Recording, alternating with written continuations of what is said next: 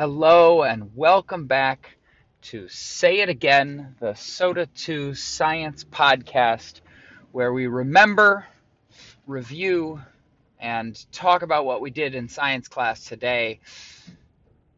It is episode 7 here on November. Oh my goodness, no, it's not November yet. The year is off to a fast start, but not that fast. So this is episode 7. Today is September the 12th, 2019. And I'm so glad that you're here and listening. The big project today was to roll out our student iPads. Everybody got their tech toolbox today, the iPad and all of the apps that we use for teaching and learning, things like Google Classroom and Sketches School, our calculator apps like Desmos. There's a periodic table app that we'll be using a lot this year in physical science. And YouTube, we talked a great deal about the difference between education and entertainment and the possibility of edutainment, where we are interested and excited and enjoy our own learning. And with all of those applications, with all of those different programs and possibilities, we talked about the expectations and the requirements, the things that keep us smart and safe as professional learners at school. So here is a quick rundown of the expectations, the things that we look for on every iPad and for every student. Number 1, when I come to your iPad, I expect the lock screen, okay, the screen that is displayed as soon as I hit the home or the power button or open the cover. The lock screen should display your face, big, bold, bright, beautiful, and easy to recognize. And of course, as a creator, as a visual communicator, as an artist, you are welcome to dress that up and make that amazing in all sorts of ways, but please don't obstruct my view of your face. And the reason for this is that if, and sometimes this does happen, if your iPad gets left somewhere, we want to make it easy for other teachers in the school or for our office staff to identify whose iPad it is and get it back to you right away. We want you to have access to your device so that you can do the best learning that you need to do at school. So make sure your lock screen features your face prominently. Number 2, we will airdrop files and projects and images and sound clips and music and all manner of other things quite a bit in science class. That's going to be a big part of our teacher-student communication. And we need to make sure that that's easy. The best way to make sure that that is easy is to make sure that your airdrop name is clear and honest. So we showed up on the big screen how to go into settings and click general and about and how to change the name of your iPad, how to change your airdrop name. And the example that we gave today was Sam the Coconut Man. We all know that that is Sam Stinson, who has introduced himself that way. That's his nickname. And he's introduced himself that way specifically in our CPR circles, in our circle of power and respect. So he has said to all of us, I would like to be called by this wonderful nickname. And he's also chosen to use that as his airdrop name that makes him honest and recognizable.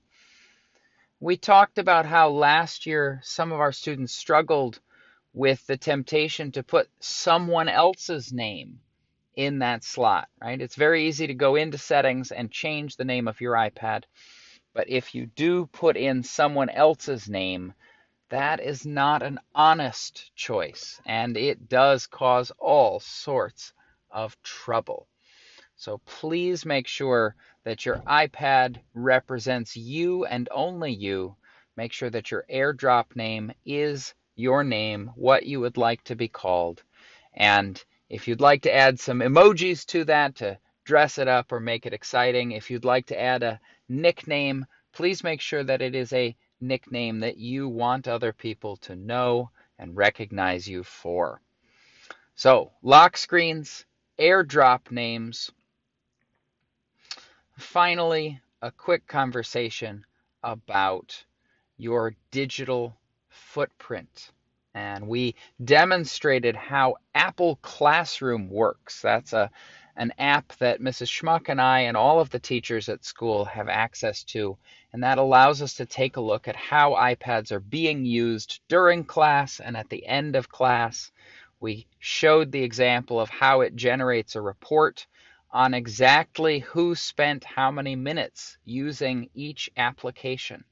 So every choice that you make on your district iPad leaves a record, and people are paying attention. We're paying attention because we want to help you be a professional learner, and we're paying attention because we know you're still practicing the self-control required to focus on education and leave entertainment for later, to focus on following directions and using the app or the set of apps that the teacher has suggested for a particular project. Okay?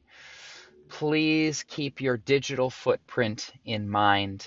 Do a good job following directions. And thank you in advance for being a conscientious digital citizen. Lots more on digital citizenship and being part of an online community. We're very much a digital community at SOTA 2. More on that to come. One final note, and this is Mrs. Schmuck's piece, and she says it every year, and she says it so well: professional courtesy. When someone in our classroom is speaking, professional courtesy means we're going to give that person our attention, and we're going to show our attention by looking at them, by pausing our side conversations, and by closing the cover of our iPad. Now, you will have some other teachers out in Lincoln who refer to this as parking your iPad, right? Parking your iPad simply means put the cover on and set it in the center of the table. Okay? Mrs. Schmuck and I will refer to this as professional courtesy because that's really what it is. And when we go to meetings with our iPads and our computers and our phones, our principal, Miss Murray, expects nothing less from us, the teachers. And so we expect the same from you, the students. Tomorrow we have our first Google Classroom assignments, and we'll be getting everyone connected to Google Classroom.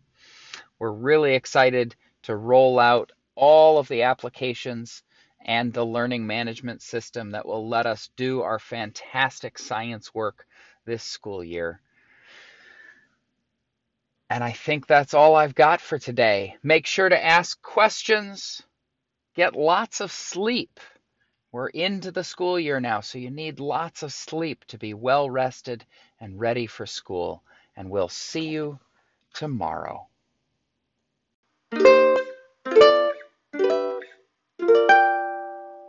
Since we are starting our Sherlock Holmes play rehearsals tomorrow, I thought it only fitting that I ask you this evening the following question. Do you know how Sherlock Holmes was able to determine that the hacker who broke into his computer had 10 toes? Well, Mr. Watson was stumped, and Lestrade had no idea. But in the end, Holmes revealed the solution. He said, "I knew, of course, by looking at the digital footprints."